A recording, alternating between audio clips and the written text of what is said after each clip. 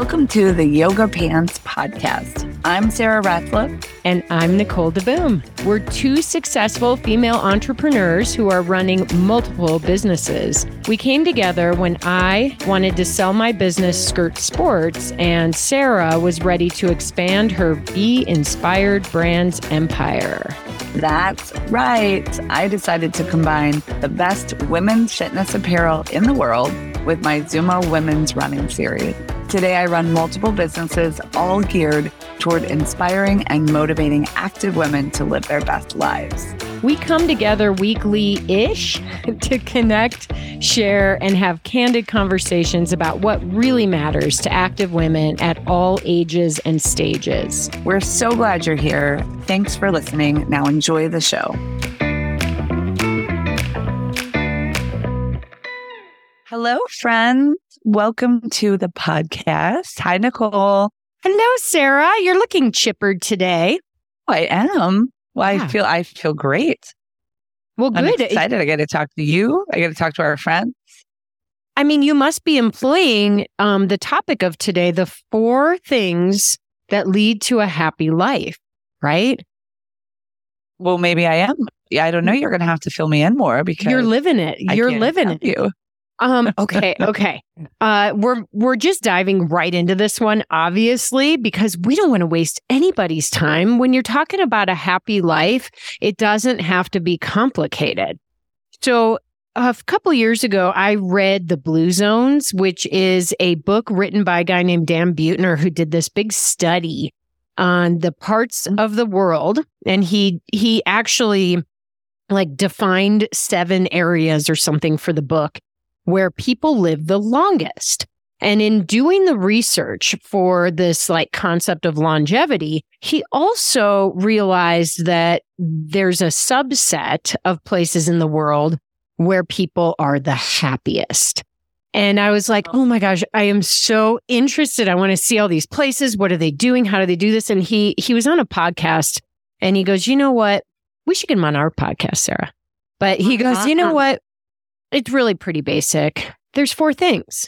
There's 4 things that everybody, not everybody, but people who live in these places that have the highest happiness ratings, 4 things that are important to them.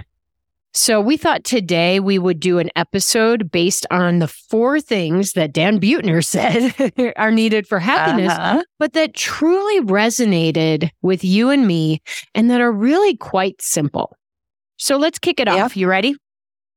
I am. I'm excited. I love this conversation. All right, cool. So the first thing that all these places have in common is that people have something to do. Something to do. So this could be a career, right? Mm-hmm. A big hobby, something to do that gives them purpose every day. Tell me what you think about that. I think it's so true. I remember when my mom kind of transitioned from career to retirement. And she was like, well, she just struggled, right? Well, what am I going to do all day? And not just, when we say something to do, it's not necessarily, sitting around and watching TV. I mean, if that is what makes you happy, that can. But I think what he's referencing is that there's a way that you're contributing, right? Because how am I contributing to society in it gives some you way? Purpose. It's something that gives you purpose every day. Yeah. Like people who need you, and there's a reason that I'm showing up, and it matters. It matters that I'm here. I think that's the thing. So I love that because, right, we kind of build this society around, well, you work and then you retire and then you just, I don't know, you just retire. And I don't think that that's always true. No matter what, as people, we want to stay busy and we want to feel like we're bringing something to the table and doing something. Well, and I will share personally that for over 15 years, I woke up and jumped out of bed with a to-do list in my head with 1 million things on it to do every day. And now that is you, Sarah, right? It is me. Correct. It is you. And that is not me anymore. I no longer have that. And so I have spent the last couple years giving myself a different kind of purpose. And I have realized that on the days that I wake up and I haven't really defined that purpose for the day, that I do start to feel less happy. And part of that may be that many of us are wired to feel productive, and that productive is a good feeling. And when you don't have that, it's hard to sink into not having a big, huge purpose. But I do think that when you have that purpose, it actually triggers you to be inspired. And being inspired is an incredible feeling. Even when there's challenges. Yeah. It's so true. I agree with that completely. And I think it's an interesting perspective, because I literally do have your job. And you're right. I have so many things to do, but it feels good. So I love that. Okay. So number one is you have to have something to do. Yes. But then Sarah, number two, I know we're trying to get through this, but I have to tell you that part of having all of those things to do that feels good is because you are making things for people, both products and services, that make them feel good. So I'm just going to tag that in. Something to do that helps people feel good is even better. And Sarah, you're doing it right now. Well, Nicole, I would agree completely. I think that's why, I think about it often. I show up, or I get up, and it doesn't ever feel like work. I don't want to say it doesn't ever, but it feels good. I love doing what we're doing, and that we have, and the products that it's wonderful. It's a wonderful thing to be able to do. So yes. Okay. Moving on. So I agree. Number one, something to do. So the keys to happiness and an inspired life. Something to do, someone to love. And you know what I love about this list? Yeah. I love about this list of 4. It's not like it's a complicated list of how to be happy and live long. It's 4 things. And they're simple. They're simple things that literally everyone can do. You have something to do. And then number 2 is you have someone to love. And that doesn't mean like a romantic partner per se. It could be your freaking dog. Actually, it is dogs for a lot of people. Yeah. Dogs are actually kind of awesome, and sometimes better than people. In both of these situations, actually probably all 4, we're coming out of a pandemic. When the pandemic hit, a lot of people lost their jobs. They lost something to do. Many people's relationships hit the fan, or they had to get so isolated that they could stop. They had to stop interacting with the people they loved. So many of these things, and you'll hear on the next ones, were affected by the point in life that we're just now starting to come through the other side of. And I think this episode, this conversation is so relevant to what we're going through today, to reground us coming out of this completely unprecedented time. So yeah, when you have someone to love, I don't know, it just helps you feel less alone. That's it. It does. I agree completely. I know. There's just such a good feeling there. I mean, I'm not even sure what to say about that. It's it's so self-explanatory. Yeah, it's easy. Something to do, someone to love. Mm-hmm. And then that actually, I think it's an interesting point you bring up about the pandemic. And I'm watching this happen a lot because, especially from races, you really couldn't plan. I mean, honestly, we're not even a year out of the pandemic. Last year in January is when the Omicron variant came through. I remember because that's when my family got sick, was last January. So we're not even a year out. And so there was this feeling of you used to be able to plan a year, 2 years ahead of time. And then it was well, now I can plan 6 months ahead of time. Wait, now I can plan 3. Oh, wait a second. I can only plan a day ahead of time, and you couldn't necessarily, you didn't even want to make plans because it's almost like you knew they were going to get canceled or you were fearful that they were going to get canceled. So the third point that we're getting to on kind of people that live that have happy, inspired, long lives is something to look forward to. Yes. And that doesn't have to be, I mean, it doesn't have to be, some giant trip even just looking forward to accomplishing your goals that year, or looking forward to seeing a family member, or, running your race. I mean, something to look forward to that propels you throughout the day. I think it's so important. It really is. Because Nicole, I remember you talked to me about this. You told me you like to have something to look forward to and you like to plan further out.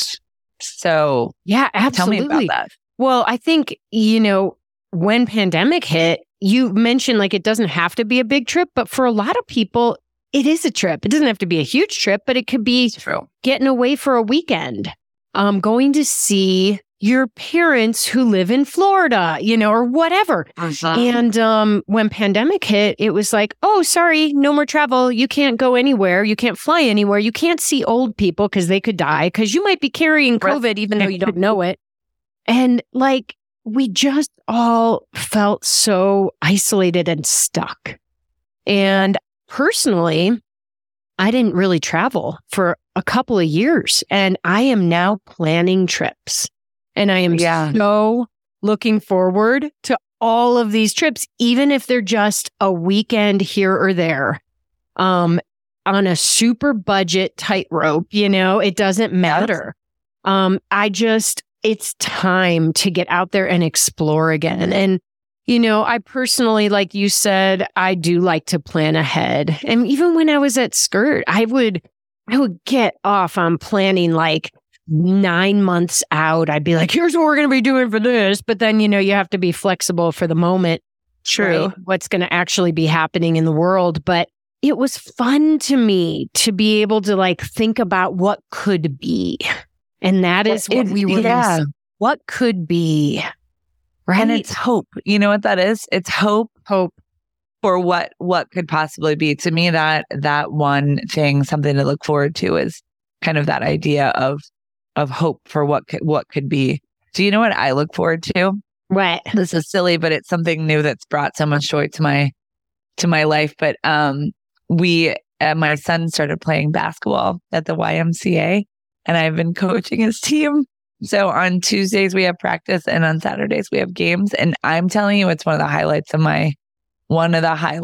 of my week, because not only is it something to do, which I love. I forgot how much I love being in the gym and playing basketball, but there's also all these kids there that look up to you and just want to soak up whatever. It's so much fun.